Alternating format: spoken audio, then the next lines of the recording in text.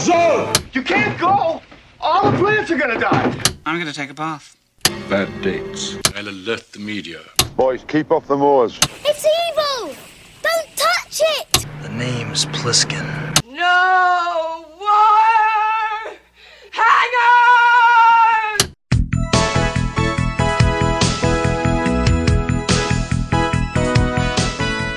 Welcome to Vintage Video, where we're rewatching the 80s so you don't have to. We'll be reviewing every major film release of the 1980s in chronological order, overanalyzing what you've seen and spoiling what you haven't. I'm Patrick O'Reilly. I'm Jesse Bayless. And I'm Richard Wells. And today we're discussing Prince of the City, released August 26, 1981. It was written by J. Presson Allen and Sidney Lumet, based on the novel of the same name by Robert Daly, directed by Sidney Lumet, and released by Warner Brothers.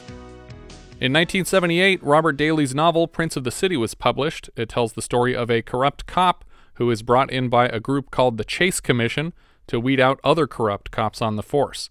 The character of Daniel Cielo, played by Treat Williams, is based on the real-life detective Bob Lucci, who served as an informant in the indictments of 52 corrupt police officers. As we discussed in our review of Blowout, the rights were quickly acquired by Orion for $500,000, who attached director Brian De Palma and screenwriter David Rabe. Orion had just locked in a 2-picture deal with Travolta and intended to cast him in the lead, but when he left for Urban Cowboy, the project was offered to Robert De Niro and then Al Pacino, who both passed. Bob Lucci, who inspired the lead character Danny Cielo, actually worked directly with Frank Serpico, so it's a bit of an odd choice to have Al Pacino play both of them. I still think I like all of those casting choices better. 100%. Orion was unhappy with Rabe's draft, so when they turned it down, De Palma quit in solidarity to begin work on what would become Blowout, which we also mentioned in that review recycled full scenes from Daly's novel, with Travolta's backstory involving his work with an anti-corruption agency called the King Commission in place of this film's Chase Commission. Didn't that movie also have like a battery pack? It did. Burnout? That whole scene is directly out of this. Upon reading the novel, screenwriter J. Presson Allen found it to be an ideal project for Sidney Lumet and made it known to Warner Brothers that if Orion ever dropped the project, she and Lumet would be interested in collaborating on a film version. De Palma would get his revenge a couple years later when Lumet was unceremoniously dropped during pre-production on Scarface over creative differences, and De Palma was invited to take over the project. Oh. Days before Lumet was set to sign on to another project, the rights to Prince of the City were suddenly available again. Allen originally intended only to produce, as she had last season on It's My Turn, because of the story's non-linear structure, but Lumet only agreed to direct in the event she wrote the script. The same writer-director team had paired the previous year for the first wide release of the 1980s, and thusly our first episode, Just Tell Me What You Want, starring Alan King and Ali MacGraw. It was her first adaptation of a true story with living subjects, and so Allen sat down to speak in person with nearly everyone mentioned in the book, and was even able to supplement her research with the actual recordings made from Bob Lucci's various wiretap encounters. That sounds like a lot of work. Right? I would do it from transcripts, probably, not full-on tapes. I'd probably do it from tapes.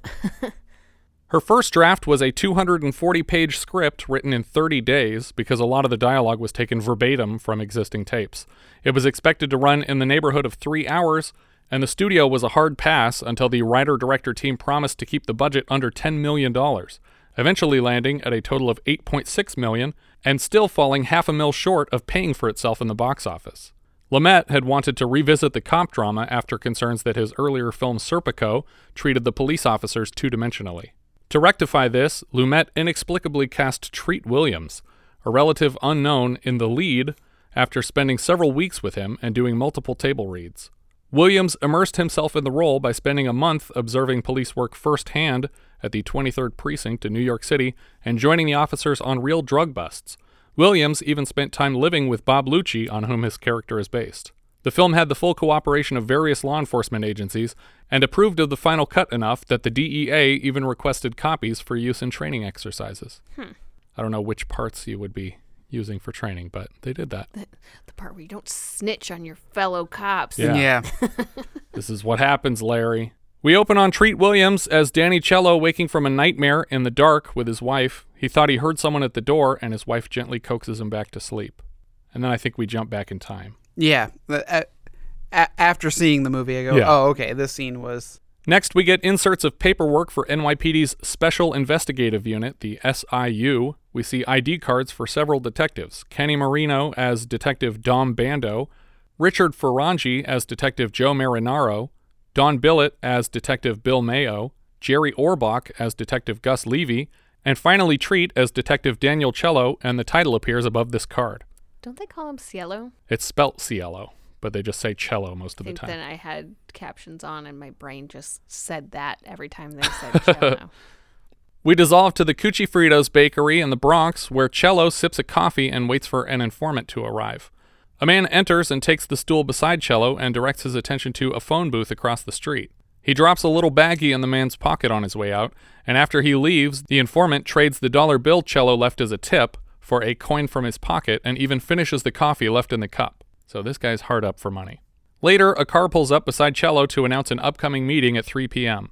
Cello steps into the phone booth and relays the 3 o'clock message back to the station, where it is passed further to Jerry Orbach's Detective Gus Levy, who seems to be out at a dinner club with comedian Alan King playing himself. Yeah. Because he calls him Alan here.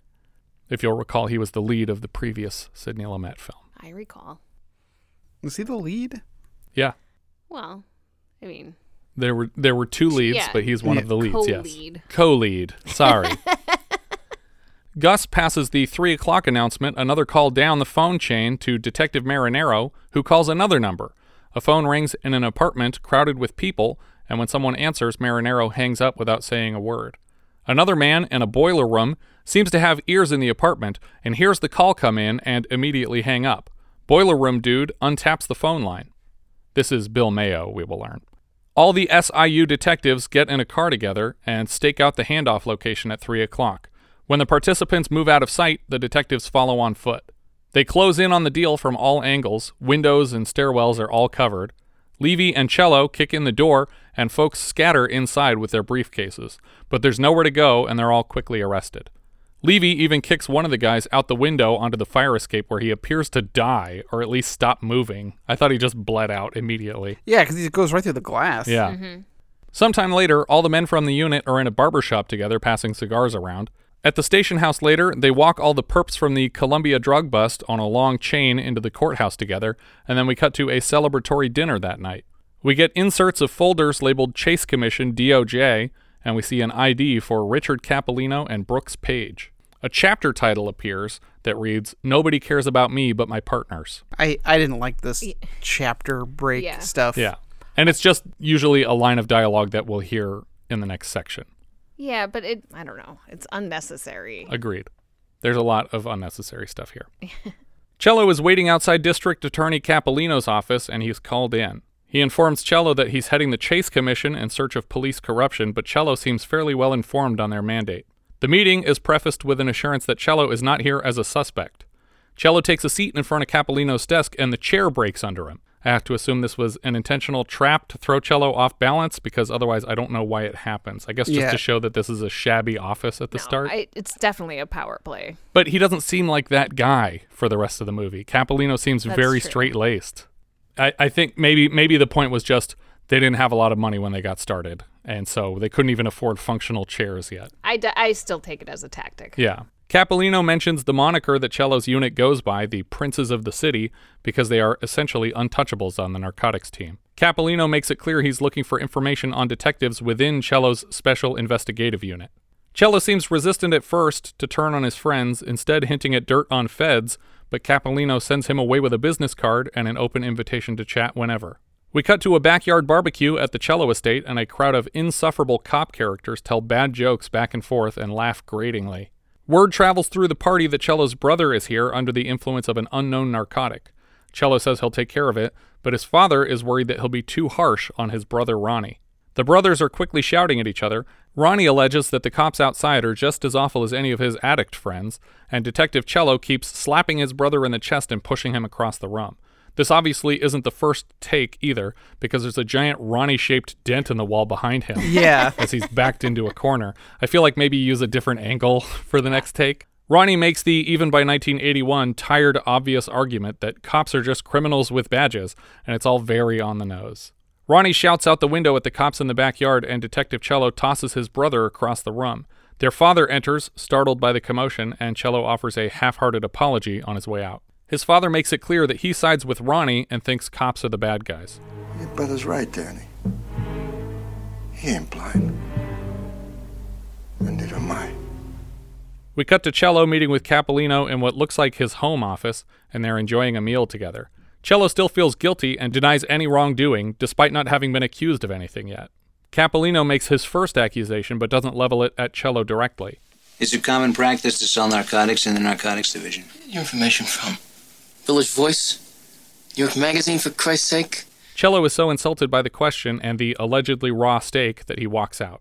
Later that night, a phone rings on a nightstand in a dark room. Cello's informant from the cafe, now soaked in vomit, is calling for help. He's sick after taking all the drugs Cello paid him with earlier. Even though it's 3 a.m., Cello gets in his car and heads out to help the man. He picks him up on a rainy corner and parks outside the precinct. He approaches another detective in the locker room to ask a favor. Sal, you got something for me? I got a sick stool. The man hands over another small baggie but reminds Cello to contribute to the stash on occasion. You have to replace it for me, Danny. I got stoolies too, you know? When he passes off the drugs to his informant, the man has a complete meltdown when they are not the drugs he expected. They decide to head to Cy's place. Presumably, Detective Cello intended to simply buy drugs here, but he left his wallet at home. His new plan is to arrest whoever's coming out of the place and give that person's drugs to his informant. He ends up having to chase the man through the rain for a while. His friend even joins the chase to help. When Danny Cello finally catches up with someone he seems to know as Jose, he tackles the man to the floor as his informant screams for blood, and Danny socks him hard in the face multiple times. The makeup here on Jose's face is quite disturbing, and the man looks legitimately roughed up. He says he bought 5 bags and begs Danny not to take it all. Danny pays off the first guy with 2 bags, and he has now traded one messed up junkie for another. Jose vomits all over himself, and Danny promises to drive him home to his girlfriend, Jeannie. When Jeannie answers the door, we see she's being played by a young Cynthia Nixon. Jose gives her his medicine, and she takes it into a bathroom to dose herself. When she seems to be taking a long time, Jose follows her in there to find that she's taken everything he brought and left him nothing for the night. He starts slapping her around, and Danny just watches because the filmmaker wants us to hate him for some reason. We cut to Danny meeting with Capolino again. Danny is asked to confirm that he has a connection to the mob through his cousin, and it has assisted in their work. Yeah, Nick. My father's sister, her Nick's with the Columbos. Listen, those guys don't tell me anything they don't want me to know. Danny's upset to learn that another agent of the anti-corruption unit, Brooks Page, is on the way here. When he's seated across from the 2 anti-corruption officials, he gets extremely defensive and begins shouting. His argument boils down to, lawyers are more corrupt than police and they get paid better too. Danny loudly declares that cops can't trust anyone but other cops. But nobody cares about me but my partner! You understand that? Nobody! It's worth pointing out, and I've chosen here because this is one of the most egregious examples, that all of the acting Treat Williams does in the whole film is very outrageous stage acting. Yeah. He's mugging all over the place. He can't help but swing his arms wildly with everything that he says. He's playing to the back of the theater, and the other characters have so little response to what he's doing, it makes him look ridiculous every time. Maybe that's the point. Maybe it's supposed to seem like bad acting because he's supposed to be a bad liar. But it seems like we're supposed to hate this character from the beginning. Yeah.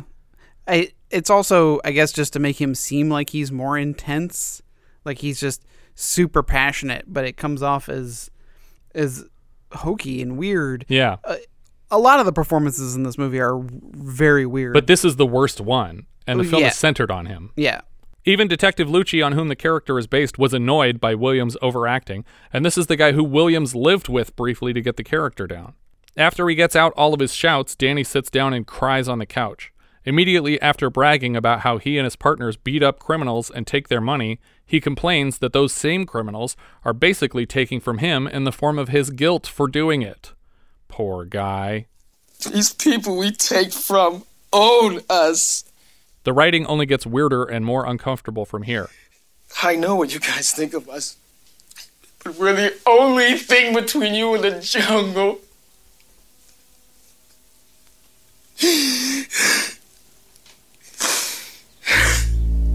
Don't understand!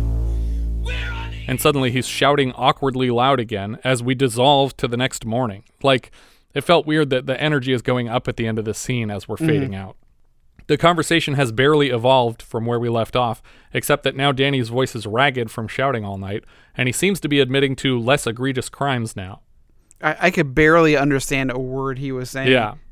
But he does admit here to having paid informants in drugs for information, which for some reason we pretend like he didn't admit to for the next 2 acts of the movie. Yep. Sure, I give my informants heroin. They got nobody but me, and they're sick, and they're helpless, and I feel responsible for them. He follows up that point by admitting that the law doesn't distinguish between that and selling drugs, which is a felony. He claims that they're just as bad as him because they aren't arresting him for a known felony, which is also a felony. And I really wanted them to just arrest this fucking guy here and roll credits. But no, we have 2 hours and 20 minutes left. Danny lays out some ground rules required for him to cooperate. He won't rat on his partners. Later that morning, he's having breakfast with his family, and his voice has made a miraculous recovery, even though in the ensuing hours he has apparently shared the entire deal with his wife, who is furious with him for taking sides with the anti-corruption unit against his friends.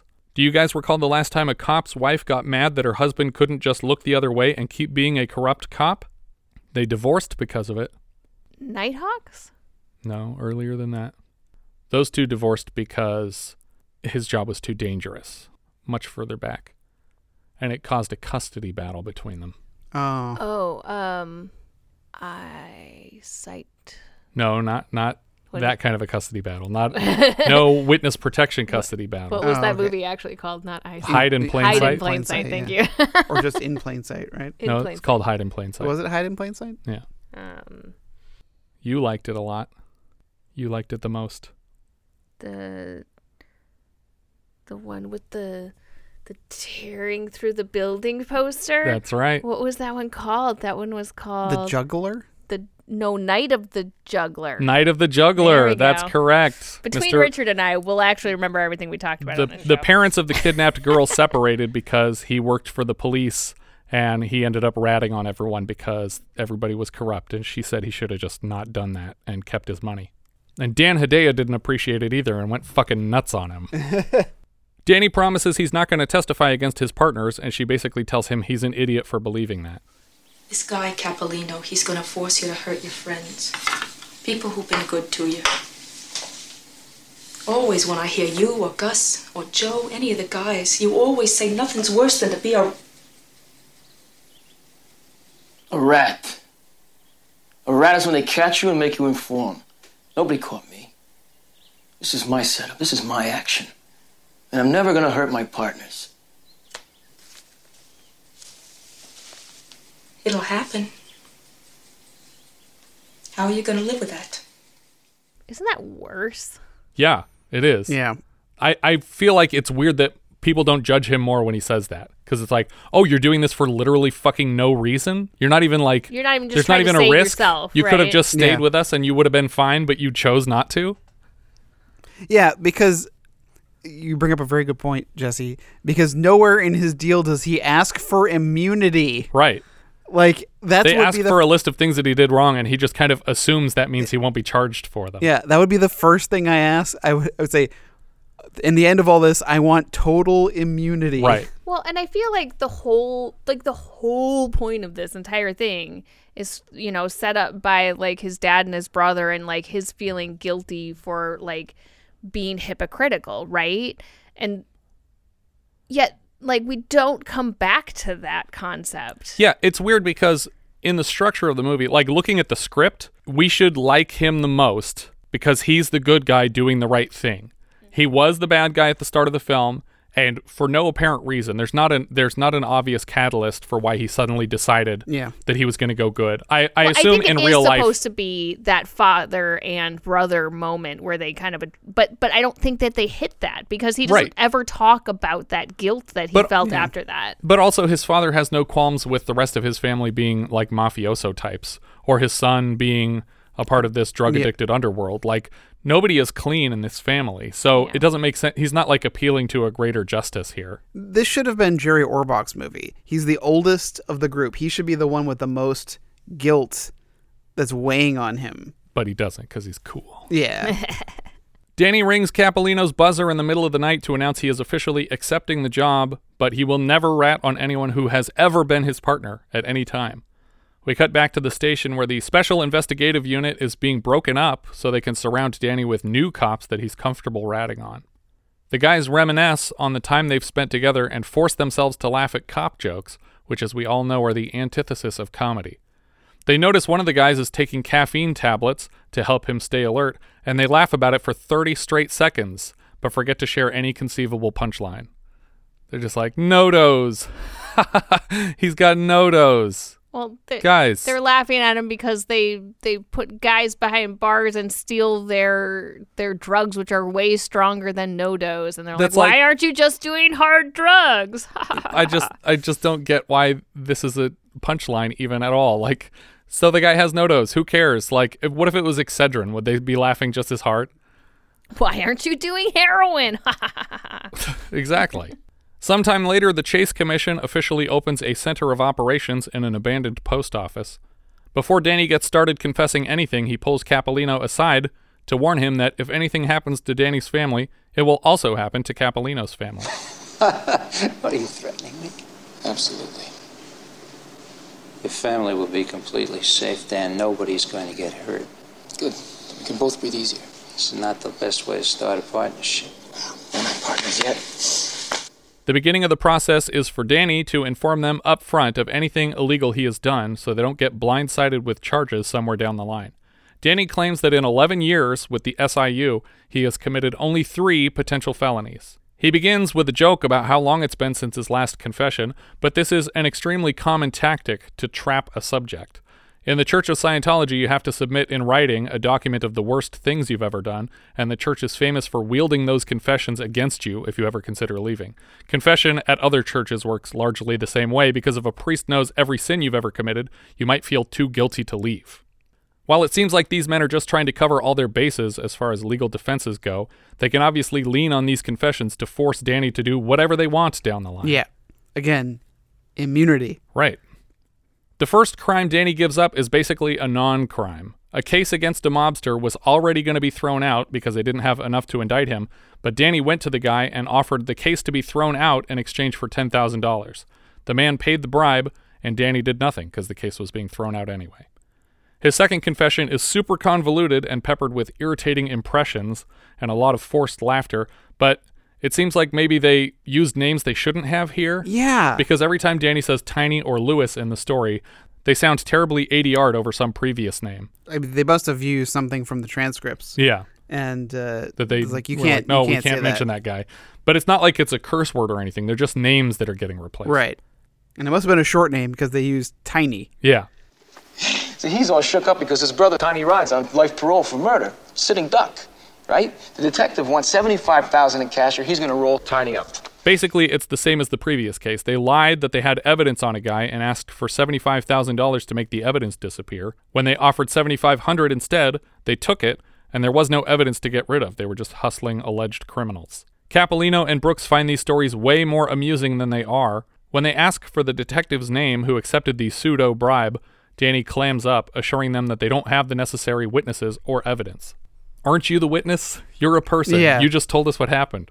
The third thing is that he accepted a $1,000 gift for connecting one of his extended family mobsters with Detective Logan, but he has no idea what they did after he connected them, which honestly doesn't even seem like it's worth mentioning. Like, someone paid me $1,000 to introduce this person to that person. Well, that's not a crime, so you're fine. Well, he's obviously cherry picking out things that he wants to share. Yeah, but none of these, I don't think you could get in trouble for any of these things because That's why he cherry picked them out to share. But if I were him, I would be saying actual felonies I committed because the whole point of this is that they're going to cover for these things that you say you did. And if you say 3 things that don't matter at all, that no jury would ever convict you for, then what's the point of getting immunity for just those things? These are probably the only things he could say that didn't also implicate all of his buddies. Right. He's committed other crimes by himself for sure. And also this one of these 3 implicated someone else more than him. Well, not his But he partners. just wouldn't share the guy's name. The agents promise Danny that they can essentially acknowledge and erase the crimes he just admitted to, but remind him that if he ever perjures himself on the stand, even once, that it will invalidate all the information he gives. We cut right to Danny getting wired up. He has assigned a couple feds as bodyguards who will be close by at all times. We cut to a bar across town where a police chief gives Danny permission to operate in his precinct and assigns him a man named Edelman as a contact. Or Edelman? I guess he's pronouncing it Edelman. It seems like the chief will get money out of the deal too, because he said, "It's fine as long as I get my cut." At first I thought that he knew he was undercover with the Chase Commission, but I think he's actually setting up the chief and Edelman as the first corrupt cop victims. Right. Edelman tells Danny that his old friend Rocky Gazzo from the local mob might try to buy his way out of an indictment soon. We see mugshots and paperwork for Rocky Gazzo and Danny's cousin Nick Napoli. Another chapter title reads, "It's a game. I love it." Danny goes to see his cousin. He tells Nicky that he'll have to touch base with Edelman about Gazzo's indictment and that he can vouch for the guy. Nicky picks on his cousin for being a cop a little bit, and then we cut to Danny affixing a recording device under his suit in the airline diner bathroom. So, why would you pick on your cousin for being a corrupt cop who's using his position within the force to help you commit crimes? Why would you pick on him for that? Well, because mafiosos can't be seen to look friendly with the police, and they're typically meeting in his restaurant, which is open to the public. I guess. So I think he just reminds everyone, like, hey, this guy's a cop, so that he has coverage if what happens, which is that this guy starts using people's words against them, and he can always say, "I fucking told everybody that he was a cop. I've been saying it from the beginning." And he says that later in the movie, like, "I never kept it a secret that he was a police officer. I made it very clear to everyone. You don't talk around this guy if you don't want a cop to hear it." Gazzo shows up to meet with Danny and Edelman, and they all leave to go for a ride.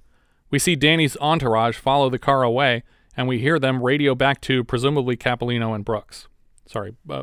Capolino and Page. Brooks is his first name. Yeah, Weird. Brooks Page. Yeah. But he refers to him as both. Yeah. This is Agent Harris, leaving the diner, trailing the subject. If this scene feels familiar to either one of you, it's because it was basically recycled as the climax of Travolta's backstory in De Palma's Blowout earlier this season. But things went very poorly in that version of the scene, when the rat's batteries leaked and scorched his skin, giving him away to the corrupt cops he was riding with, who then hung him from the same wire in a public bathroom. Here he just gets burned, and he's able to hide it well. While they drive, Danny chomps hungrily at a hot dog, and it turns out Treat Williams is one of the many actors who I can't stand listening to with a mouthful of food. I won't subject you to any of it here. They park outside a sports arena, and Gazzo says he has to check Edelman for a wire. Danny starts into that whole, "how dare you even suggest we would bring a wire to this meeting" dialogue that is never believable in any movie, and probably less so in the real world. I feel like, "you mean you don't trust me?" should always be a huge red flag to monsters. Yeah. Mm-hmm. Hey, Danny, I don't know this fucking guy. Well, fuck, Rocky, you know me. Edelman hands Gazzo a pair of envelopes, and then Gazzo brings the men back to the airline diner, and he pays Danny the $10,000 that he owes. That night, we see Mrs. Cello undo the wire straps. I think the battery's leaked. Don't move, Danny. As she pulls away the tape, we can see a bad chemical burn right above his pelvis. We cut back to the abandoned post office that is the Chase Commission headquarters, and it's looking much better now. Shelving and desks have been installed, and all the cobwebs have been cleared. Danny hands over the tape of Edelman to Capolino. Later, we see Danny shaving his chest hair so that it hurts less to pull the tape off his ribs. In the span of 2 or 3 shots, the single box of tape on Edelman has evolved into a full shelf of boxes. The Chase Commission sets him up with Detective Allegretti on a path to big-time mobster Dave DiBenedetto. We see Danny at a bar with Allegretti, who accuses him of being the cop that's squealing to the Chase Commission. Apparently, the rumor is out on Danny. To discourage the rumor, Danny embraces it. Let's not sit so close to the TV set, okay? I can't get any kind of recording here. Man, that's not funny. When DiBenedetto finally shows up, Danny lies that they have him on tape committing a felony. DiBenedetto doesn't believe the story for a second. Nobody wears a wire on me. I can smell them. It's God's truth, Danny. I never seen nothing like it. Danny drops a tape on the table to bluff Mr. DiBenedetto. On his way out, he also calls the mobster a fat fuck, and he doesn't appreciate that. For their next meeting, Danny wears a wire against the advice of the Chase Commission. Because Allegretti felt a little handsy with his greeting, Danny kicks off the conversation by insisting loudly that he isn't wearing a wire and he doesn't appreciate the implied accusation. He tells DiBenedetto that Chase Commission agents wear the wire under their balls and grabs DiBenedetto's hand, intending to prove it, but he just gets pissed off. There's literally no reason he would get so angry about this accusation unless he was wearing a wire. These scenes are so poorly written it drives me crazy. Danny's game in all of these undercover scenes is the same. He's as irritating and offensive as possible so that his targets are distracted by how much they hate him and forget that he might be recording everything. Allegretti pitches the deal to Danny. There's a big shot attorney named Blomberg who represents a lot of seedy mobster types. A real Saul Goodman. Apparently, he is the target of a case himself on account of subornation of perjury. They want the charges against the attorney dropped so he can go back to representing their big-time dealers. When Danny turns in the tape to Capolino and Page, they ask where he hid the wire. Said Allegretti gave you a massage. Where'd you wear wire? I told that fat fuck. Under my balls. And they're just like, ah! They just drop it on the ground. It's the tape, I not know. not the mic. Why'd you hand me the mic, too? Why did you let me mix my coffee here with your mic? What? Also, the battery's leaked. Yeah. Oh, no. Extra juice. When Danny meets with Blomberg, he learns that the plan is for Danny to steal and discard the transcripts of the cases where Blomberg's witnesses committed perjury. Danny invites Blomberg to make a cash offer for this fix. We cut to Danny and his wife at a movie theater on a date. Inside the lobby, we can see a poster for All the President's Men. Outside is another poster for Ship of Fools. Insanely, DiBenedetto is watching the news as an anchor person says that a local detective is set to testify before the Chase Commission, and while they can't say his name, they are comfortable revealing that it starts with a D. How does even that get out? For privacy's sake, let's call her Lisa S. No, that's too obvious. Let's say L. Simpson. Why would they risk getting this cop killed before he can testify? Is this anchor person a part of the mafia crime family? I don't know. Seems like the news is usually on the policeman's side, so this is just bizarre that they would do this. Somehow, the disastrous timing of the broadcast means that Danny is sent to talk with DiBenedetto and Allegretti without being told that the news has just broadcast his first initial. To them. As soon as he reaches them, Allegretti drags him away forcibly at gunpoint. Danny's tail can hear that he's in trouble, but he's being walked down a one-way street, so they have to circle the block to catch back up with him. Danny continues to joke that he's absolutely testifying for the Chase Commission with as much sarcasm as he can muster. They try to manhandle him looking for a wire, but he fights back against it. His tail loses his connection to the audio feed, and DiBenedetto and Allegretti talk about killing him with his own gun. Danny notes that his cousin Nick lives right around the corner and will vouch for Danny. I don't understand why these idiots would listen to Danny and ask his cousin if he's a good guy instead of just finish checking him for a wire. Mm-hmm. He's wearing a wire, you're half checking him, and he's fighting against it for some reason. Finish checking him, open his shirt, done. It's over. But instead they're like, what, your cousin lives around here? Well, that sounds like an unbiased participant in this conversation. Let's go talk to him and see if he thinks you're good. Amazingly, they buy it, and they walk into his cousin's restaurant to ask if he thinks they should kill Danny.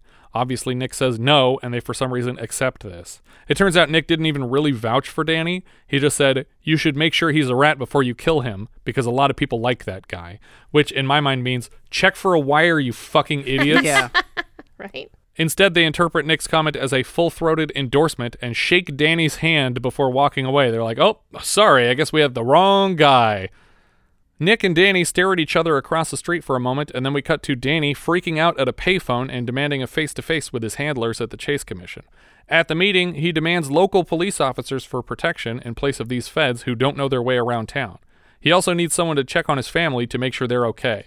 Okay, so I'm confused at this. Okay. How can you ask for local cops to protect you when you're snitching on cops? You have to bring more cops in that know what's going on.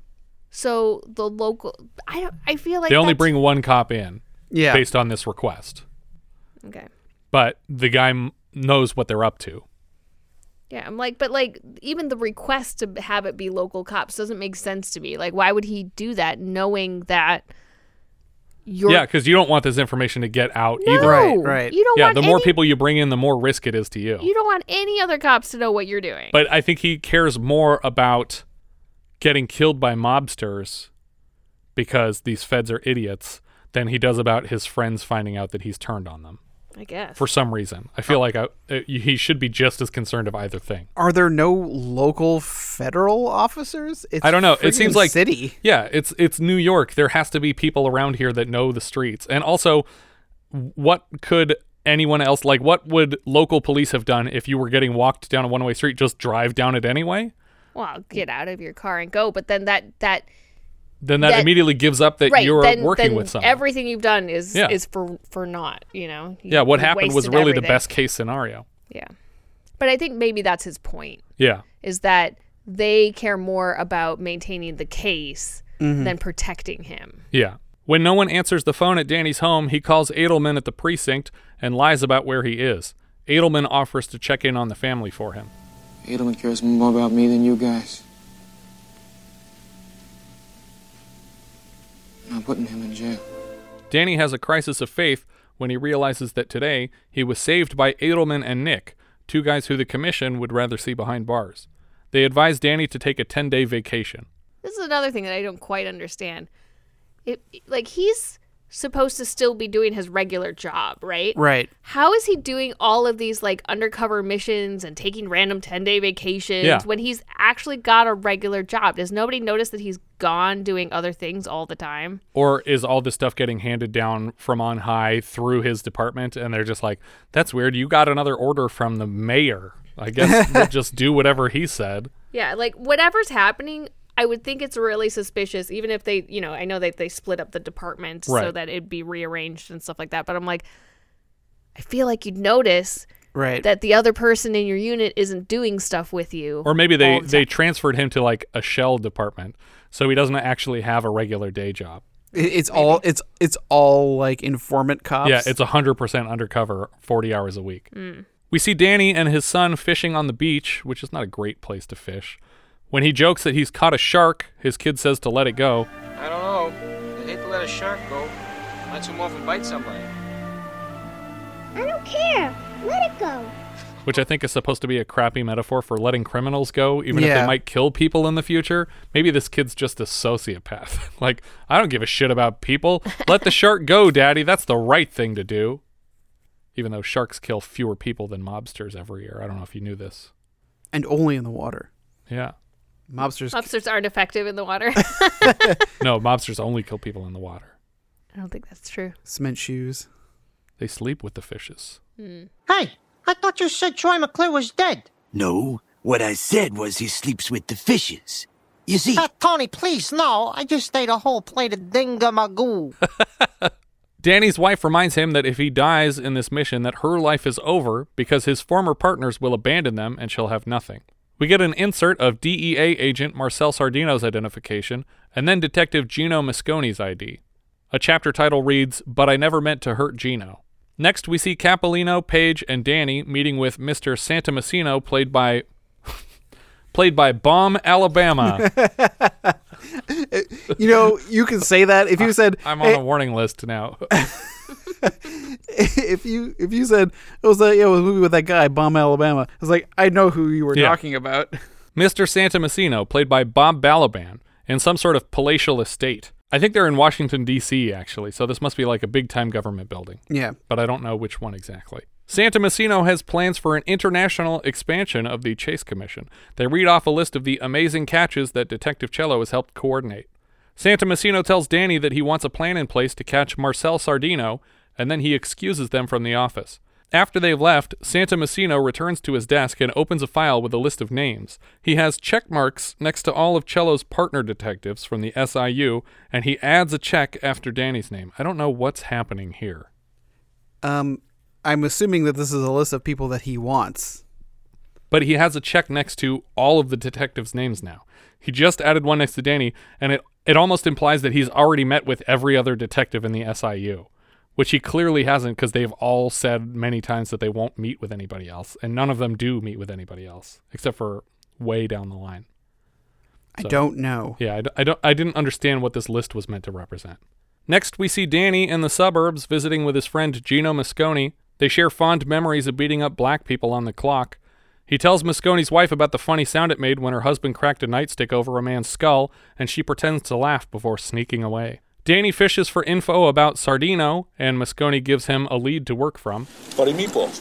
Buddy meatballs. When Danny tells Santomassino that he has a line on Sardino, he demands to know the name of the detective who hooked Danny up. Danny reluctantly admits that Detective Mosconi helped him out, and Santa Messino decides that Moscone is next in line for them to record, because Moscone was never technically one of Cello's partners. He's fair game for the commission, even though he's a close friend. Santa Messino tells Danny he'll have to find another connection if he doesn't want to turn in his friend. We cut to Danny meeting again with De Benedetto, and he pesters the mobster into making a phone call to get Sardino's address. De Benedetto claims that Sardino owes him money too. Turns out, though, he's not asking for Sardino's address. He called Moscone directly to ask him to vouch for Danny. And when he gets a hold of Moscone, he basically says, "You thought he was going to testify in front of the Chase Commission. It didn't happen, so you deserve all the shit he's giving you. He's a good guy. I told you that before and you didn't believe me." Because by now, this Chase Commission testimony has already come and gone and he wasn't a part of it. They kept him out of it specifically to let things die down. After he hangs up, he walks back to Danny and writes the address that he apparently knew the whole time on a card. How come one phone call gets an address you've been wanting for so long? Well, let's say somebody owed me. God damn, I'm nervous using anything from you. Now you know how I feel. So long, scumbag. Danny returns to the Chase Commission headquarters to receive a package of recordings to give to De Benedetto. Unfortunately, when Capolino is putting the tape in the envelope, he also accidentally snatches up a page from his own personal notepad and places the things in the envelope together. When Danny meets with De Benedetto and Allegretti, they find Capolino's notepad in the envelope, and Danny has just given himself away. De Benedetto immediately has Danny by the tie and drags him into the bathroom. He tears off Danny's clothes looking for a wire, but he doesn't find one. He tells Danny that they're going to go outside and pay for their meal and pretend like nothing's wrong, but after that they're leaving together. Danny's federal bodyguards wait in a car outside with at least one local cop named Ernie. Before they leave the diner, Danny takes a moment's opportunity to shove the table over and knock Allegretti and De Benedetto to the ground, and he steals Allegretti's gun and puts both men under arrest. He slowly walks them to the door and shouts for the attention of his entourage, but not only can't they hear him, but they can't see out of the car. The windows are all fogged over until Ernie, the cop that joined their team, gets a bad feeling. Hey, put the damn fogger on. I can't see anything. Danny makes his targets put their hands against the wall and frisks them for weapons. Ernie crosses the street to help out just as Allegretti sneaks a gun, and Danny tackles both men through a glass door to the ground again. It doesn't look like breakaway glass either. It shatters in long vertical shards. He quickly has backup from Ernie, and the fight is over. It bothers me how hard Treat Williams throws the actor playing De Benedetto to the sidewalk, because it looks like he just cracks the back of his head hard on the street. I feel like in the restaurant, it doesn't... when he tackles these guys at the table, I really don't feel like that was the right move. Like, it seemed weird. Like, I mean, I don't think that they were going to kill him. I'm pretty sure they were. They knew that he was recording them. And they were going to do that right there in the restaurant? No, not in the restaurant. That was the whole point. They said, we're going to act normal and we're all going to leave together. Yeah. Was their plan. And he decided that he didn't feel like dying. And so that his plan was that I'm going to make a big scene and try and get to a weapon before you guys can, even though he didn't bring a gun with him. As soon as he can tell he's lost, Allegretti is asking Danny for mercy. Danny, can you give me a deal, Danny? I'll try that. Danny drags Allegretti back to the car to arrest him, and he offers Ernie the collar, but even under these circumstances, Ernie refuses to arrest a cop. You want the collar? No, I'll take the walrus, but I won't bring a cop in. Let the fucking feds do it. They enjoy it. Danny instructs the feds to take Allegretti to the hospital because he's bleeding a lot. He also informs them that they will never back him up again because they've proven themselves incompetent over and over. Danny meets with Santa Messino again, and now that De Benedetto is in custody, they want to make a move on Sardino. Danny thinks Sardino will run for it, but Santa Messina lets him in on a big secret. They already turned Sardino, and they're only arresting De Benedetto to make it look like his cooperation got Sardino arrested. Danny suspects that they intend to use Sardino to set up his friend Gino Moscone. Danny makes a half-hearted plan to warn Gino about the trap, but his wife reminds him that if he gets caught, it means jail for Danny. Instead, she offers to call Gino's wife and warn him against meeting with Sardino before hanging up. She's halfway through dialing the number when Danny stops her. Carla, not on this phone. My phone is bugged. The line hits her like a ton of bricks, and she feels betrayed. What she thought was her private home has been available to the Chase Commission this whole time. I feel like I would have warned her before this moment, not to make incriminating phone calls on this line, but hey, that's just me. We cut right to Moscone and Sardino having dinner together. I guess nobody warned him. Yeah. Sardino asks for a passport to leave the country, but promises to return later in the month with information on a massive drug operation.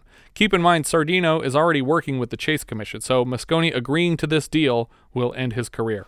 I'll get the passport. I knew. You good man.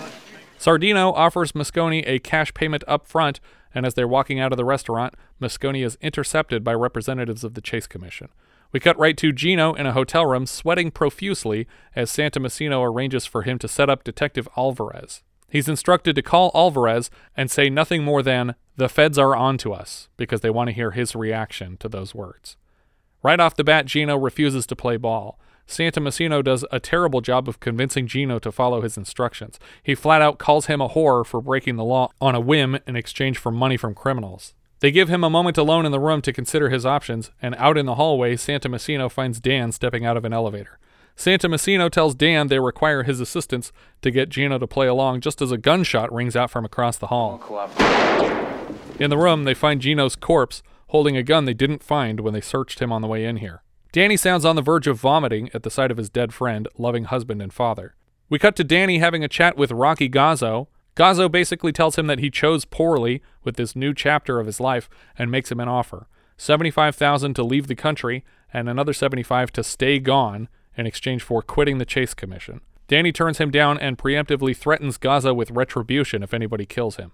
We cut to another backyard barbecue scene where cops tell unfunny stories and then laugh at them. At least this time, one of the cops points out that the story wasn't funny. What's so funny about that? How do you know what's a funny story? Gus stands to fix himself a drink, and Danny launches into another one of his insufferable stories that he can't help laughing the whole way through. For some reason, his friends get real quiet instead of just laughing the whole way through it like they normally do. He's such a bad fucking storyteller that I can barely follow what he's even talking about. As best I can tell, the funny story is this, and Danny cannot stop laughing from beginning to end. An old cop disarmed a young guy with a knife, but it turns out the arresting officer didn't have a gun or a badge at the time. Get it?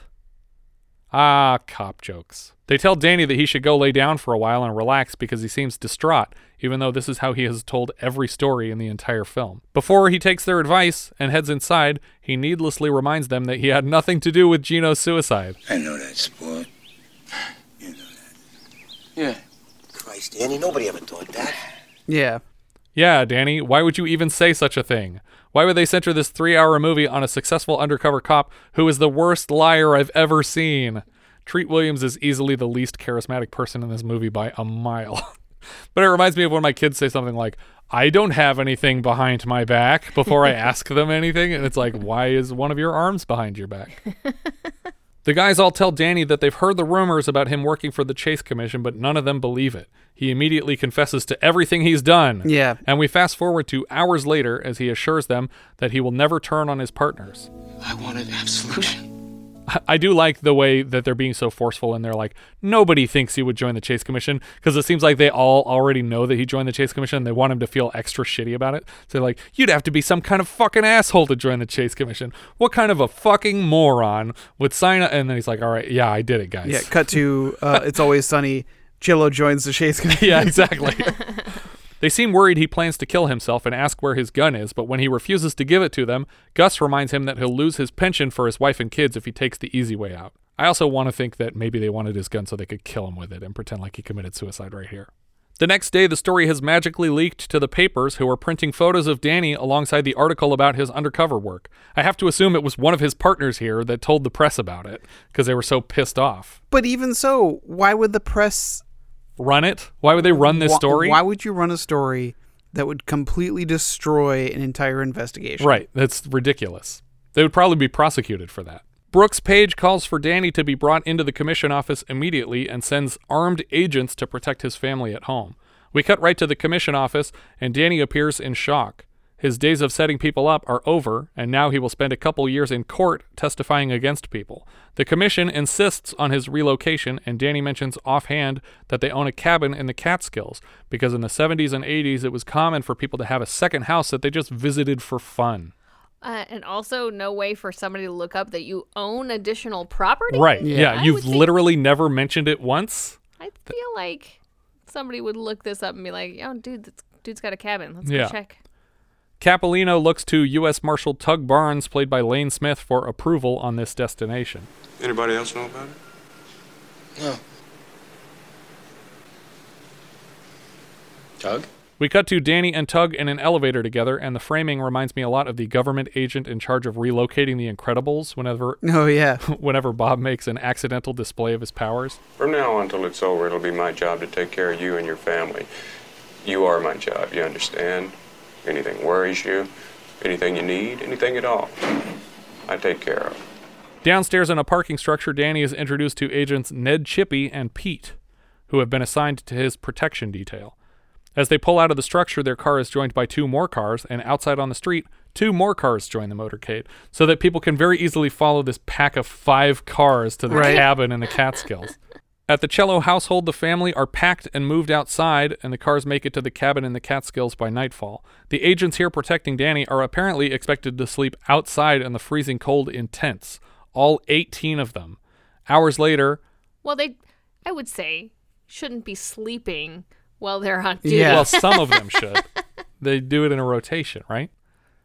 Didn't we learn that in To All a Good Night? That one cop sleeps while the other cop eats dinner?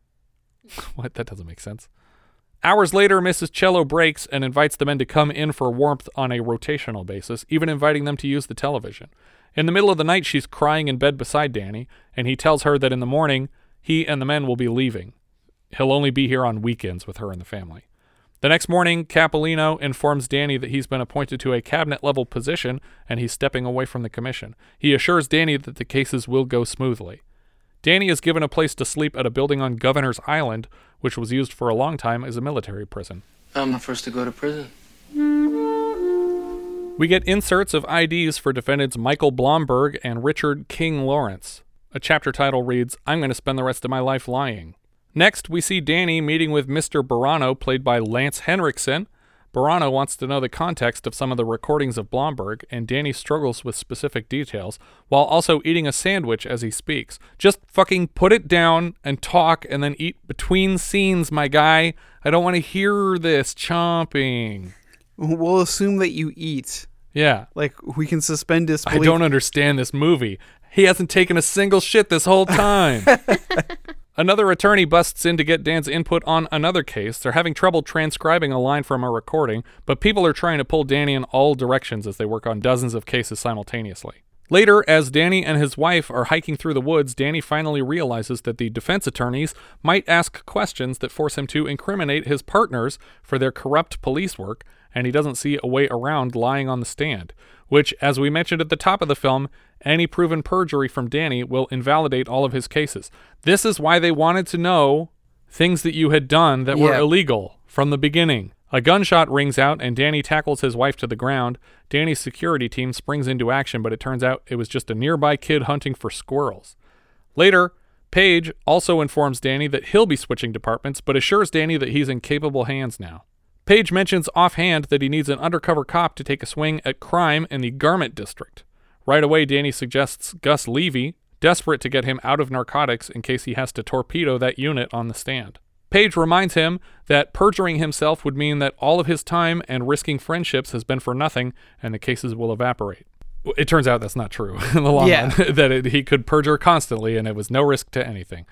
Danny sits for a pre-trial meeting with Blomberg's attorney, who starts the conversation by balking at the official story that in 11 years of service, Danny committed a mere 3 felonies. Oh, I'm sorry, I'm not the big-time criminal you lawyers expect cops to be, Counselor. I mean, you make me ashamed I didn't show more initiative. Detective Cello is a very charming fellow. I believe we are in a lot of trouble. The attorney asks if he knows a Detective Carey from SIU and insinuates that Detective Carey is willing to rat on Danny's many drug offenses to help free Blomberg and consequently anyone relying on his testimony to be convicted. The attorney introduces a stenographer to take a record of the facts as Danny reports them. On the ferry back to Governor's Island, Danny is surprised alone by his cousin Nick, who confesses he was sent here to kill Danny. He wanted me to do it.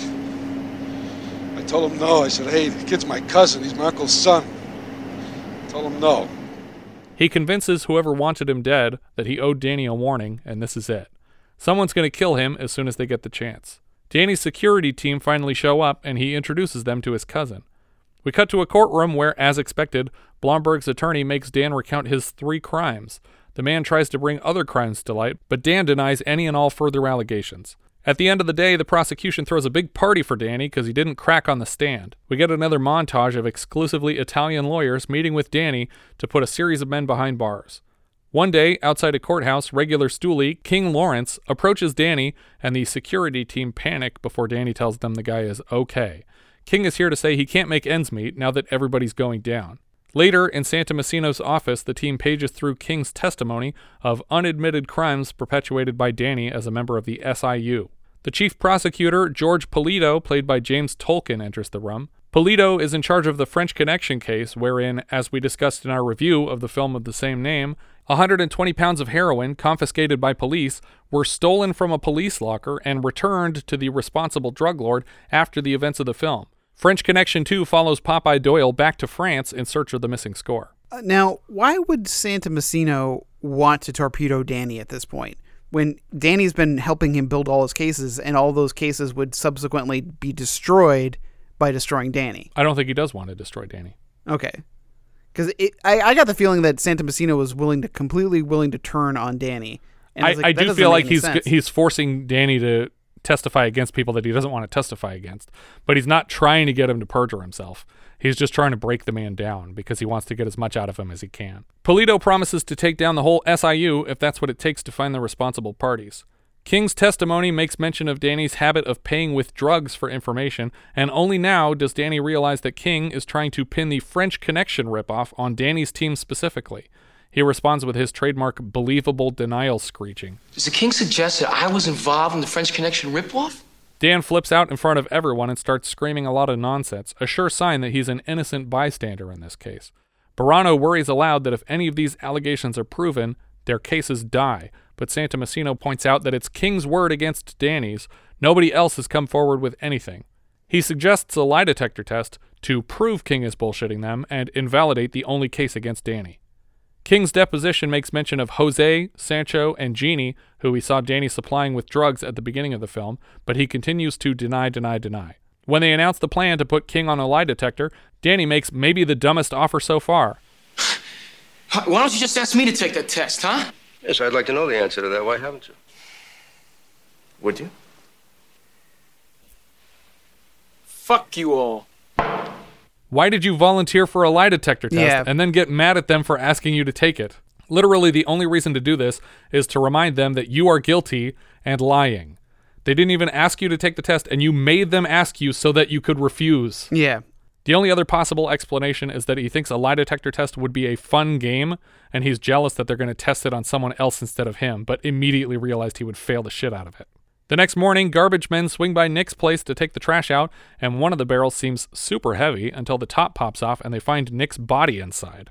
Luckily, he seems fine, because his eye is twitching like crazy, but I think the actor is supposed to look dead here. Insanely, when Danny finds out what happened, he expects to be welcomed into Nick's funeral, and of course he shows up drunk, but his father is waiting outside to tell him what any reasonable person would have guessed. The family of the cousin you got killed don't want to hug you today. Danny, you can't come in, Danny. Nick's family, they don't want you. But also, that's an incredibly dangerous place for you to go. Yeah. You should not be there. Yeah, and drunk? And why did they bring you here drunk? Why did your wife agree to come to this funeral with you drunk? If I was his wife, I would be like, you're wasted. I'm not going to that funeral. For the guy you got killed? No.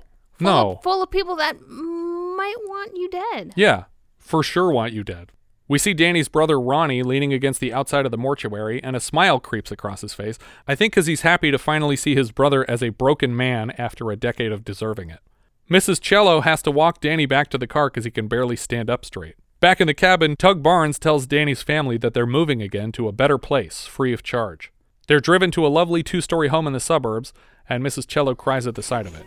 Oh my God, Danny. It's everything I ever wanted. Just not this way. I know, baby. I know. It's okay. We cut to King taking a lie detector test and failing it miserably. Danny breathes a sigh of relief and walks out of the room. They all seem convinced that Danny has been vindicated. Danny is followed out by another attorney who wants to speak with him. They ride together in a car and then neighboring plane seats. Yeah. But I don't think it's made super clear who this guy is or what he wants. Not yet, anyway. Danny just talks instead of waiting for the guy to ask anything. Eventually, he asks what the guy wants, and the guy says his name is Mario, and he just wants to be Danny's friend. Who the fuck is this guy? Yeah. I guess he's another attorney on his side. But we don't see a specific case that this guy is tied to. Right. And it seems like he literally just wants to be Danny's friend. It's just like, should we add a 105th character for no particular reason? Yeah, let's do it. We cut to an ID card for Detective Dom Bando, Joe Marinero, Bill Mayo, Gus Levy, and Daniel Cello. The chapter title reads, Nobody Loves You But Your Partners, and this is the entire SIU team now. We cut to the district attorney's office where Mr. Cantor screams at a table full of men for a list of dirty cops they can bring in. He's literally going through the force alphabetically, so Raph Alvarez is the first cop dragged in. Seems like Alvarez is quick to admit stuff. They stole narcotics evidence and sold it. They sold prisoners their freedom. They stole from dealers. He also confesses to at least 20 instances of perjury and then makes fun of them for trusting anyone on the stand like a bunch of morons. He tells them that if he didn't commit perjury, they would never get any criminals off the street and they just have a jail full of cops who'd committed illegal searches and seizures, which defeats the whole purpose of having cops in the first place. He punctuates the whole speech by emphasizing that he's willing to admit all these crimes, but asserts he had nothing to do with the French Connection ripoff. He tells them to look closer at Cello, but admits he has no evidence against Cello. But he's heard some things about Cello's pal Gus Levy. Can you give us any evidence against Levy? Maybe. Later, outside the courthouse, Mario tells Danny that Alvarez is turning over dirt on Gus Levy, and Danny immediately ditches his security detail to run straight to the garment district and warn Gus in person. Because Gus is undercover here, Danny has to use a fake name to drag him out of the warehouse for a chat. Gus seems well informed about his former partner Alvarez being a squealer. I wasn't sure what Gus was doing here. I thought that this was his retirement gig. No, this is him pretending to manage this place. Because he seems really good at it. Yeah, I think that's part of the joke. He says something about that too. And he says, like, yeah, after this job, I'm going to keep the costume. Like, I like this outfit. And it does seem like he pays attention to the details here. Yeah, like the one guy is like, he never takes a full load. Right, yeah. So it's like, how deep in this are you? The conversation is punctuated with amusing little details to indicate Gus is taking his cover very seriously, and he's bothered by the way his warehouse staff are half-assing the work here. A man rolls a half cart of coats past them. Son of a bitch never takes a full load. When they're finally somewhere private, Danny gets more blatant. Alvarez is going to set Gus up for the French Connection ripoff. Over the course of the chat, it seems clear that the two of them and possibly more men in the SIU pulled off that heist together, but unless they turn each other in, there's nobody to testify against them with direct knowledge of what happened. But we don't know. Yeah. As the audience. That it bothers me a lot that over the course of this story that we aren't privy to this information that seems like it should inform our opinion of what's happening. We cut to Polito's office where a man is invited into the room and he spits in Danny's face and then leaves. Polito asks if Danny recalls the details of that man's case. Yeah. And God, Treat Williams' performance in this is like, he comes in here and he spits in my face. Yeah. like it's like so cheesy and this? Corny and weird. It was a very sweet bust.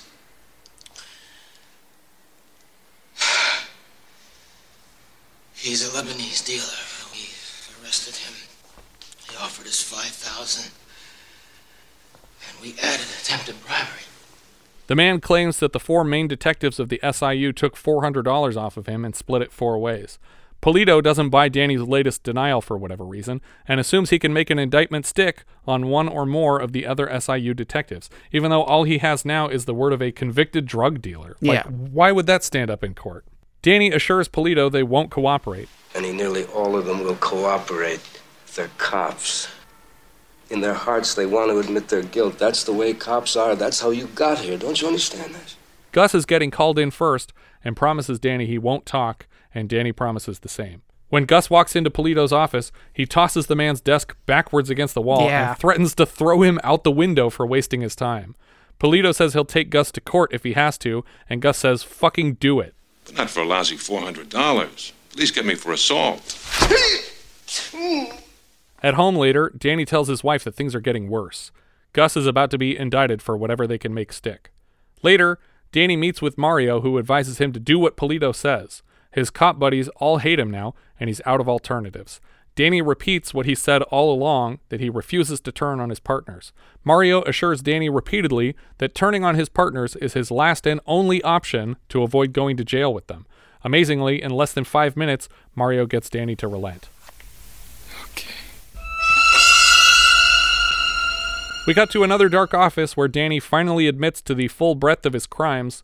Right off the bat, he explains that no, he had nothing to do with the French Connection ripoff. So I guess he didn't?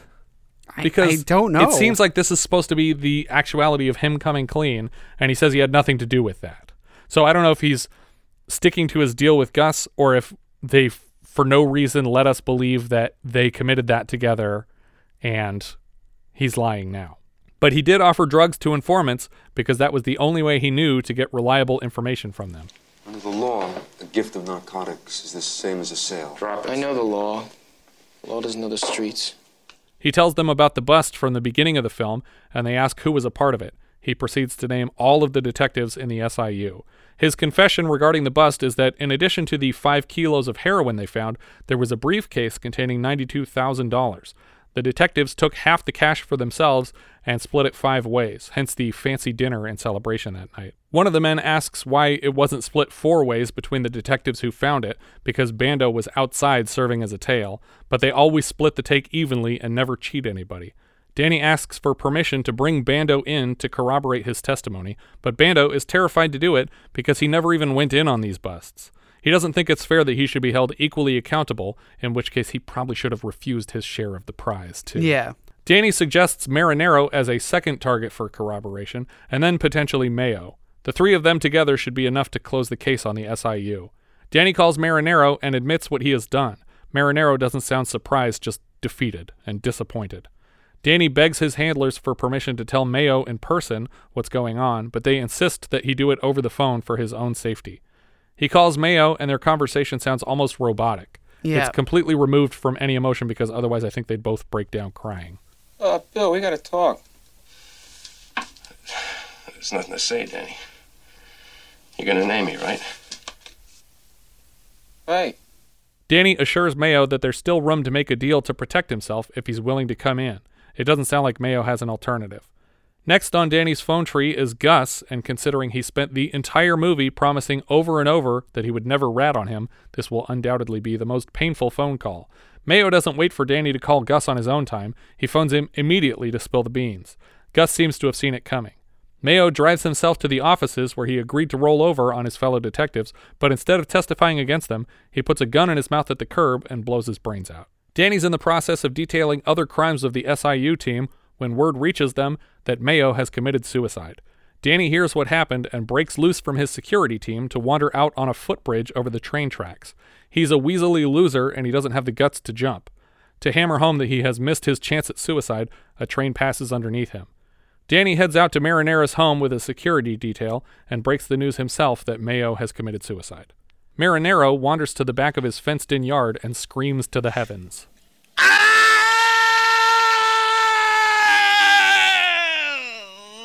Next, Danny goes to visit Gus in person to urge him to come in and testify. Gus reminds Danny that he's not going to fucking do that, regardless of what it means for him. Gus is resisting the urge to strangle Danny right now because his guards are apparently waiting outside. Gus has no intention of playing by their rules and refuses to surrender control of the situation. Marinero has chosen the cello path over the Mayo path and comes into the office to testify. Danny takes him under his arm and excitedly shares that Gus will not be following suit. He refuses to kill himself or rat on cops, and he's going to stay out and force them to bring charges. I'll tell you something. It's fucking fantastic, man. Somebody's telling them to go fuck themselves, you know? One of us. It's clearly not one of you guys, because you guys are not that person anymore. As they part ways, Danny begs Joe not to hate him, and he says he never could. Later, in U.S. Attorney Charles Duluth's office, he and the other relevant higher-ups from the Chase Commission deliberate on whether to bring charges against Danny Cello in spite of all he's done for them. Cello's newest confessions represent clear perjury and could tank the cases against Blomberg and others. Among these men, Capolino alone is flabbergasted that they would consider sending Danny to jail after all the evidence he's provided, forgetting apparently that he just tainted it all with his admission of perjury. We are intercutting this decision being made behind closed doors, and Danny's testimony on the stand during Blomberg's trial. I guess retrial. Retrial, right. Because he demanded a retrial in the light of King's deposition that he had committed all these other crimes that he didn't admit to. Danny is admitting to having tried various drugs he claims to recognize the effects they have on people. On top of getting Danny to admit the use of narcotics, they also get him on the record admitting to frequenting brothels while on duty. It's weird that these details are coming up for the first time in the last 10 minutes of the movie. Back at the closed-door meeting, Paige makes the case that cops break rules all the time and they just have to deal with it because there's no way to make cops better at their job. A popular theory even today.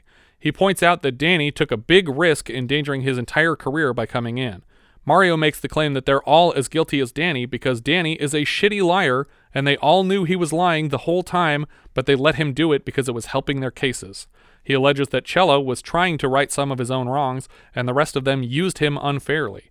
If they send this cop to jail, they'll never hear from another one, on the record, and Mario claims that he will tender his resignation immediately. Blomberg's lawyer ends his questioning with a powerful line. Did your wife know?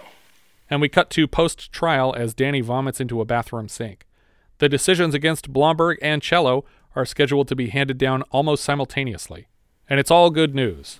The government declines to prosecute Detective Cello.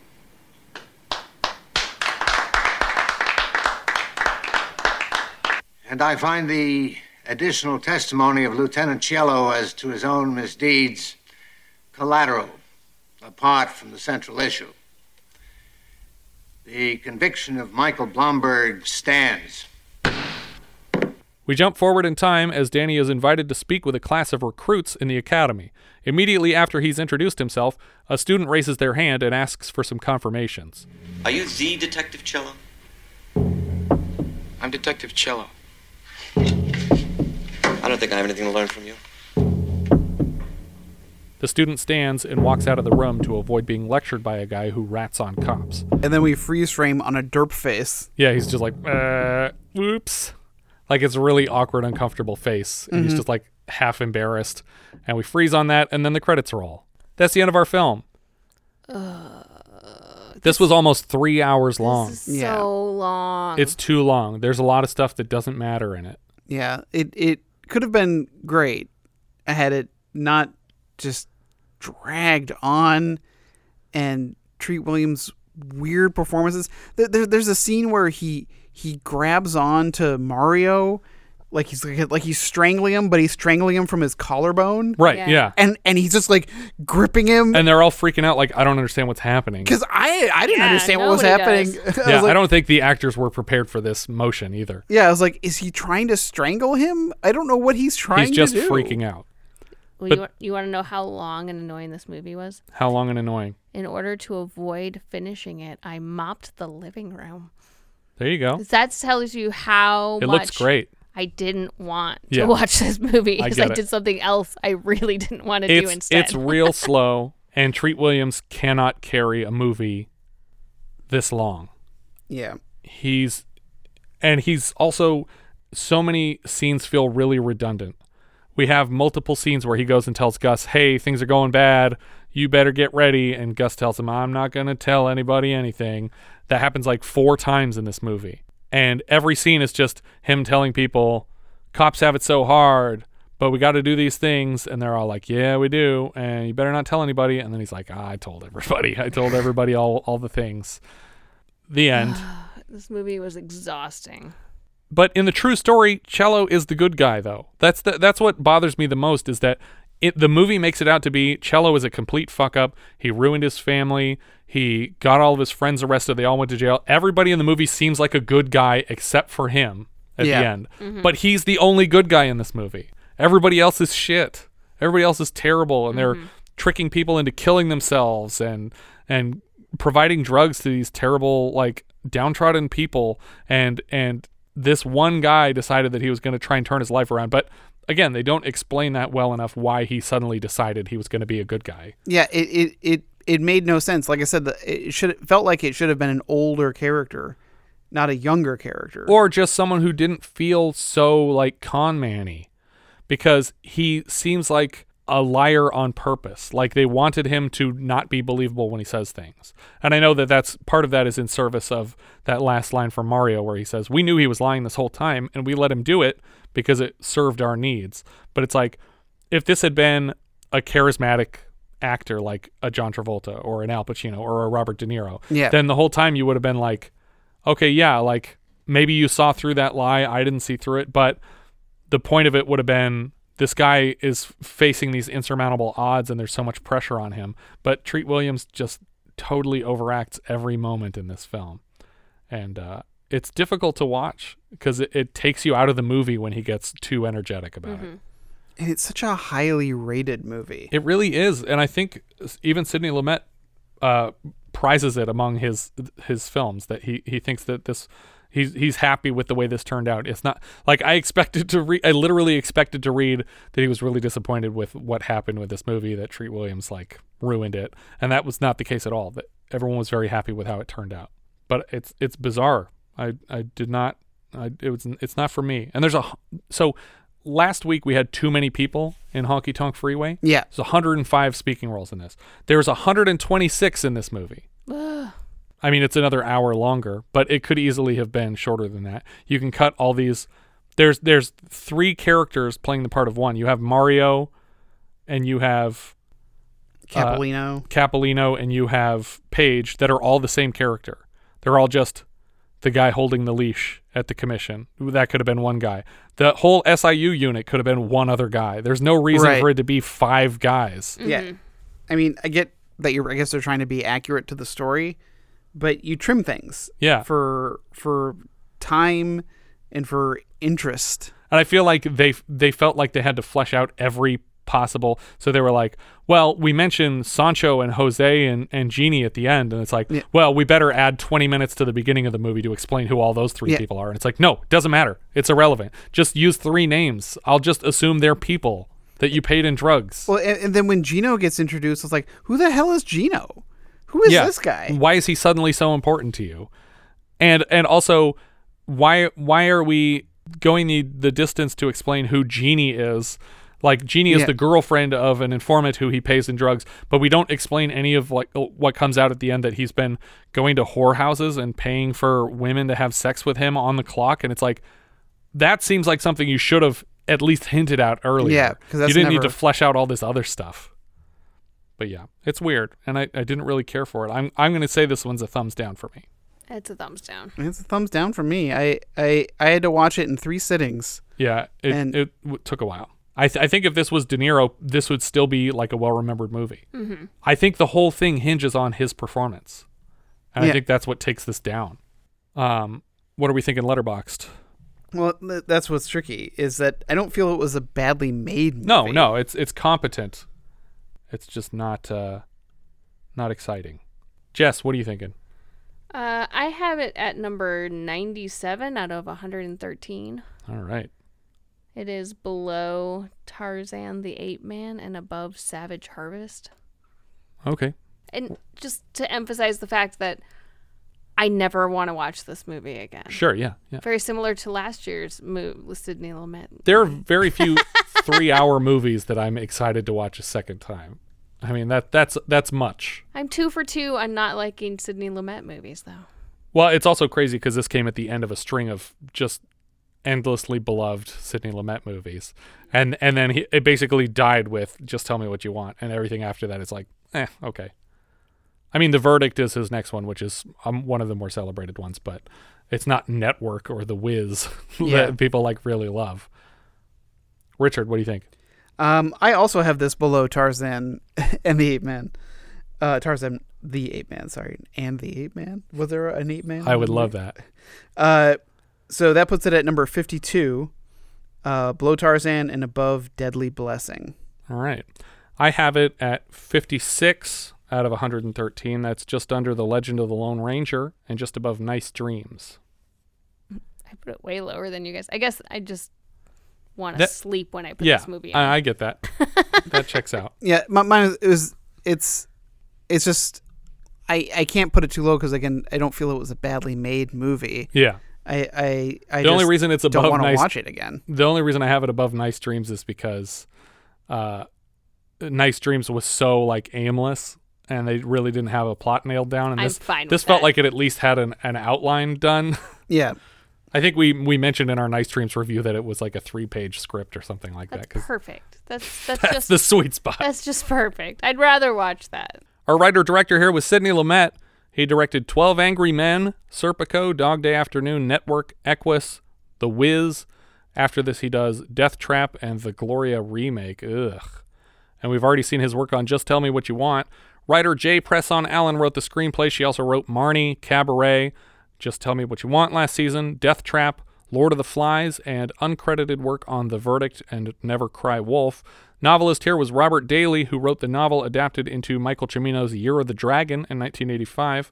The music here was from Paul Chihara. His first composer credit was for Death Race 2000. He later composes Bad News Bears Go to Japan, the 1978 Doctor Strange TV movie, and The Survivors. The cinematographer was Andrzej Bartkowiak. This was one of his first DP credits. He later lights Death Trap, The Verdict, Pritzi's Honor, Twins, Falling Down, Speed, Species, Jade, and Lethal Weapon 4. Some gold in them there hills. He also has a few directing credits, including Romeo Must Die, Doom with Dwayne The Rock Johnson, and Street Fighter: The Legend of Chun-Li. Yes. This guy walks through the raindrops. Nash out. Editor Jack Fitzstevens edited Just Tell Me What You Want last season, and he's back next year for Death Trap from Lumet. Treat Williams was Detective Daniel Cello. Before this, Williams had small roles in Marathon Man, The Eagle Has Landed, Hair, 1941, and The Empire Strikes Back, but we couldn't find him in there. Yeah. Last season, he appeared in a film called Why Would I Lie, which, until recently, I found impossible to locate, but listener Jason caught it on TCM one night and taped it for me. So a mini-sode of that is coming later this season. We'll also see Treat later this season as Meade in The Pursuit of D.B. Cooper. Honestly, I always think of the Substitute TV movie sequels first. Yeah. Which, for some reason, we had all of at our Blockbuster. I always go to his role as Drax in Phantoms.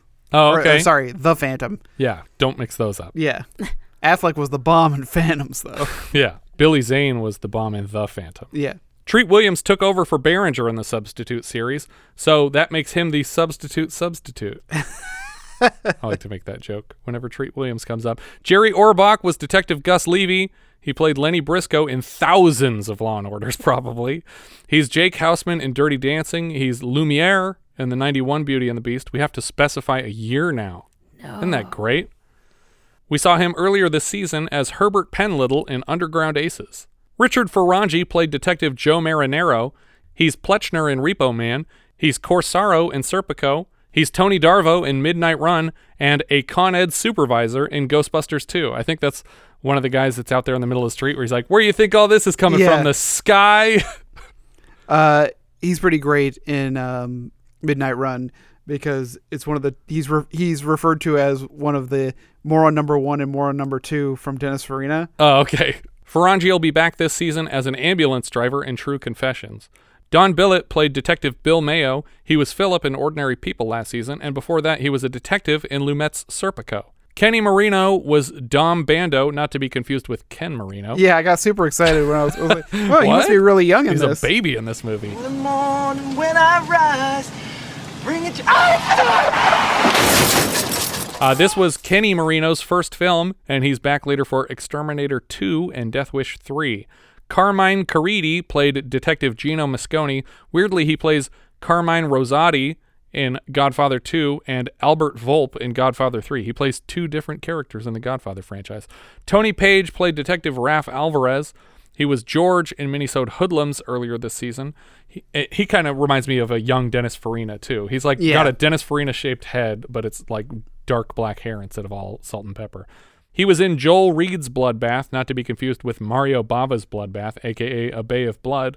We'll see him next in Q the Winged Serpent next season. Oh, next season? I wanted to see that movie for so long. 1982. Is that Larry Cohen directed? It's somebody weird. Yeah, I can't remember offhand.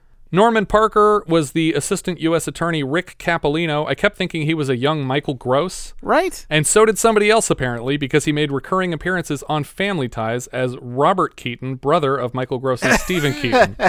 He comes back as detectives in Bonfire of the Vanities and The Clairvoyant. Paul Roebling played assistant U.S. attorney Brooks Page. He was Iceland in Blue Thunder. or Iceland, or I don't know how to pronounce this. Icelan, Icelan, all one word. Bob Balaban played Santa Messino. We had him earlier in our Patreon review of Catch-22, and then as a lab assistant in Altered States. We'll see him later this season in Absence of Malice and Whose Life Is It Anyway? He was Dr. Chandra in 2010, creator of the HAL 9000. His first feature film role was Midnight Cowboy, and his uncle Barney Balaban was the president of Paramount from 1936 to 1964. James Tolkien played Assistant U.S. Attorney George Polito. He was cast in Zemeckis' Back to the Future as high school principal Strickland on the strength of his performance in this film. He's also Wiggin in War Games, Detective Lubick in Masters of the Universe. He actually reunited with Michael J. Fox for a Tales from the Crypt episode, Season 3, Episode 3, The Trap, that Fox directed in 1991. When I was in high school, we watched some kind of, like, video about, like, I can't even remember. It was supposed to be about documentary about prisoners. Yeah. And I was like, oh, okay, this is interesting. But then there pops in James Tolkien playing one of the prisoners. I was like, this isn't a documentary. This isn't a doc. This is freaking Wait, fake. was he in jail for a while, maybe? I don't think so, because I seem to recall him not having displayed his real name there. But I was like, it made me mad, because I was like, okay, I know who this guy is. This is an actor that I know very well from Back to the Future at that point in my life, really. I mean, and Top Gun, but I was just like, it just made me like super frustrated as a student. It was like, I thought we were watching something like reasonably like important, but now I know that this is fake. And that's how I felt at the end of Hangar 18 when it turned out that it wasn't a documentary. I was like, I thought this fucking UFO full of aliens was real. Steve Inwood played Assistant U.S. Attorney Mario Vincente. He's based on Rudy Giuliani, who was long considered one of the good guys. He plays Jesse in Staying Alive, and Francois Lafitte, the guy who makes a softcore porn of Coco in Fame last season. We've also seen him in Night of the Juggler and Cruising so far. Lindsay Krause played Carla Cello. She was Lily in Slapshot. We'll see her next in Lumet's The Verdict, and later Krull and The Iceman. So she's not just Iceman. She's not actually in Krull. She was in it, and then they dubbed her out or something? No. So Lisette Anthony is the physical actress who's playing Lisa in the movie Krull. But they were concerned that there weren't enough Americans in this movie. So she does the voice. Yes. So Lindsay Krause provides the U.S. release version of Krull. Are they different other than that, or is it literally just a voice replacement? It's just her voice replacement. In the UK, it's Lisette Anthony's voice. That's so weird. She was also Professor Walsh on Buffy the Vampire Slayer and Judge Andrews on Law & Order SVU. Matthew Lawrence played Ronnie Cello. He was Sal Amato in Eddie and the Cruisers and Ron D'Alessandro in St. Elmo's Fire. His earliest credits are for a 9-episode run as a featured player on Season 6 of Saturday Night Live. This is our second film in a row with a Saturday Night Live player. Do you guys recall the last time we had a Saturday Night Live cast member in a movie? Just say Honky Tonk Freeway. Honky Tonk Freeway. That's right. I'm trying to remember who it was now. The lady at the bank who couldn't cash her check. That's who it was. It's early cast member. One season, single season, I think 80 to 81. It was the first Dick Ebersol season because Lorne Michaels had just left.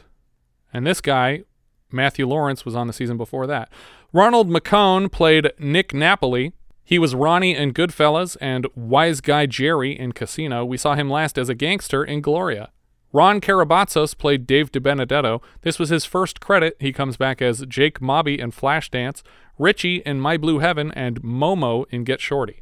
And his name is almost Don Karabatsos, who is Steve Buscemi's character in Big Lebowski. That can't be a mistake, right? Like, that has to be an intentional reference to him. The other weird thing here is that we have DiBenedetto and Allegretti who work together, and the actor playing Allegretti, his name is Tony DiBenedetto. Yeah. So they took one character's name and named him after the other actor.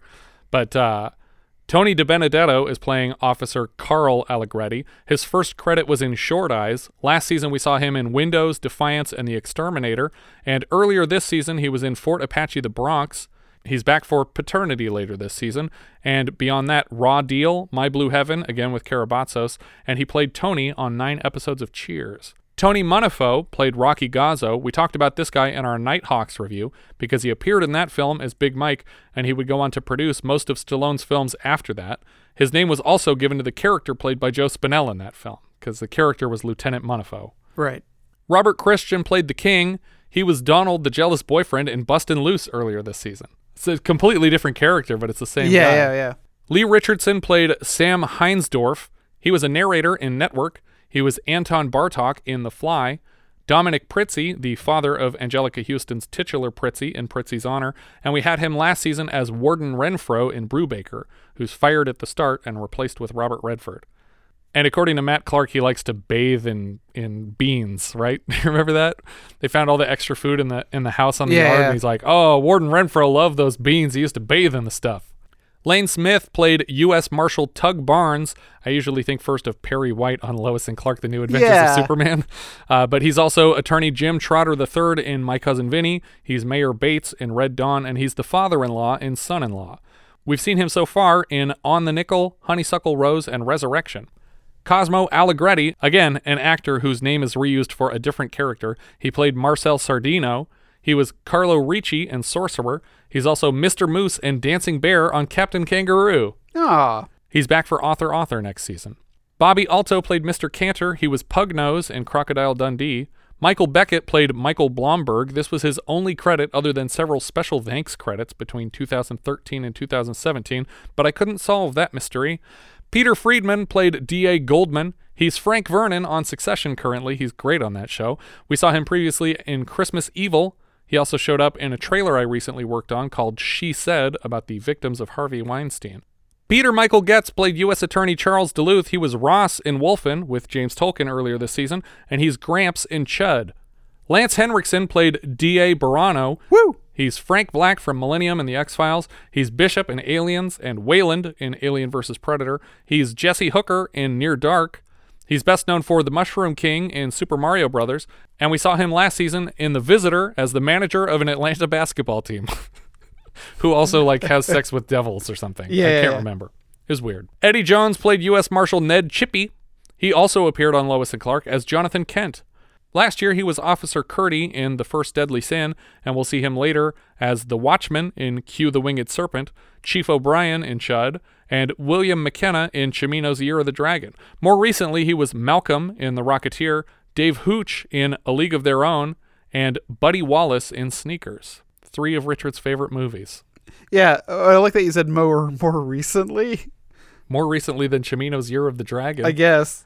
They're 90s titles. Yeah, but I definitely remember him in Sneakers because he's the guy who keeps hitting Robert Redford over the head.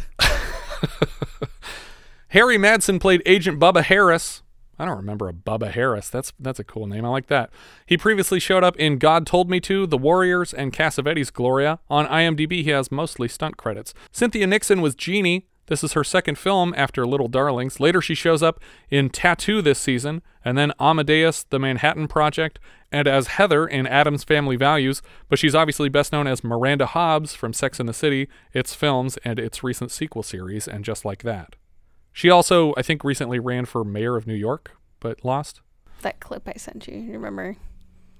Of Cynthia Nixon? Yeah. No, what was it? It was one of those old-timey guessing shows. Oh, yeah, where she was a little kid. She was trying to, she was lying, and she was doing a really good job of it. Yeah, I guess as a child, her mom worked on a game show, and she was invited to participate as a kid who was bluffing who they were, and she's just completely adorable on there. It's crazy that she did Little Darlings last year, and she's playing this Jeannie character in this, because she seems to have aged like 7 years between the two films. Yeah, she looked really young in that last one. And they make her out to be old enough to, be probably early 20s to be the girlfriend of this user in the middle of the Bronx. Ron Perkins played Virginia Trooper. He was Dr. Mendel Strom in Spider-Man, who was the first victim of the Green Goblin. He's also a patient in Endless Love earlier this season. I think the one who's shouting a lot. Lionel Pena, or Lionel Pena, probably Pena. I wouldn't say Pena even if that was my name. Lionel Pena played Frank Sancho. He was Loco in Night of the Juggler. He was third teenager after Kevin Bacon's second teenager in Hero at Large. Jose Angel Santana played Jose. He's credited as Ripper in Nighthawks earlier this season. Walter Brooke played Judge, uncredited. He was Mr. McGuire in The Graduate and Captain Theodore Wilkinson in Tora Tora Tora. Peter Costanza played Juror, uncredited. Not many credits I knew, but I'm very jealous of Man-Fleeing Marshmallow Man from Ghostbusters. Alan King played himself, uncredited. He played the lead in last year's Lumet Allen film Just Tell Me What You Want. He was a comedian and Friars Club roaster, and he shows up later in Author, Cat's Eye, Casino, and Rush Hour 2. Bruce Willis was an extra. Supposedly Bruce Willis shows up as an extra in the background, and he'll come back next season for another background role as court observer in Lumet's The Verdict. You know who Bruce Willis is, so I'm not going to waste your time on his credits. But I keep trying to picture him because of when he had more hair. Well, we last saw him in The First Deadly Sin. Right. Where he was crossing paths with Sinatra, and they would famously share the role of the detective / John McClane. Because Die Hard is a sequel, and people forget that. I think that's everything for Prince of the City. If you have any thoughts you'd like to share, we are Vintage Video Pod on Twitter, Facebook, Instagram, YouTube, and Letterboxd, where, as I've said before, you can find each of our full movie rankings for the year. We can also be found at vintagevideopodcast.com. We also have a Discord now. You can join the 24/7 movie chat and share your thoughts on episodes past, present, and future at vintagevideopodcast.com/Discord. And if you're listening on YouTube, don't forget to subscribe. What's that sound? We got one! That's right, it's a new patron, Damien Thorne. As a $5 patron of the show, Damien now has access to 31 full-size 70s reviews and 36 minisodes from 1980, and a hand in choosing next month's film. For September of 1972, $5 patrons are choosing between the following 5 titles. Bluebeard, Edward Dmytryk's crime drama based on the old French folktale of a nobleman whose newest wife is invited to enter any room of his castle except one. It stars Richard Burton, Raquel Welch, Joey Heatherton, and Sybil Danning. Fists of Fury, a Hong Kong martial arts film about a student avenging the death of his teacher, produced by Raymond Chow and starring Bruce Lee. Sounder, Martin Ritt's coming-of-age drama based on William H. Armstrong's novel of the same name about the struggle of a young black sharecropper in the Depression-era South. It stars Cicely Tyson, Paul Winfield, and Kevin Hooks. Love in the Afternoon, the 6th and final installment of Eric Romaire's Six Moral Tales series, recently remade as Chris Rock's I Think I Love My Wife. Romaire's film stars Juju and Bernard and Francois Verly. And Don't Torture a Duckling, Lucio Fulci's giallo murder mystery about a string of child killings in a superstitious town and 2 people determined to solve them. It stars Florinda Bolkan, Barbara Boucher, Tomas Milian, and Irene Pappas, each of which will be celebrating their 50th anniversaries this September. Thank you so much for listening, and I hope you'll join us next time when we'll be discussing Body Heat, which IMDb describes like so. In the midst of a searing Florida heat wave, a woman persuades her lover, a small-town lawyer, to murder her rich husband. We leave you now with a trailer for Body Heat.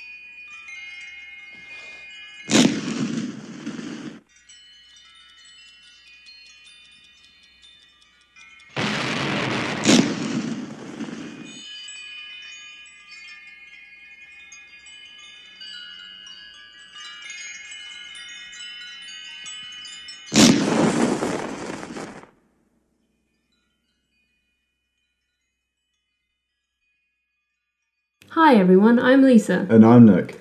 And we host a podcast called It Takes Two, where we take 2 movies with the same plot or premise and watch and review them. Usually they'll be twin films that were released within a year of each other, but sometimes we'll find some more unusual pairings that you might not think are the same film, but we will argue that they are. Every episode contains massive, massive spoilers. You can find us on any podcatcher or on our website at ittakes2.co.nz. So come along and check out our podcast if you like rambling and IMDb trivia.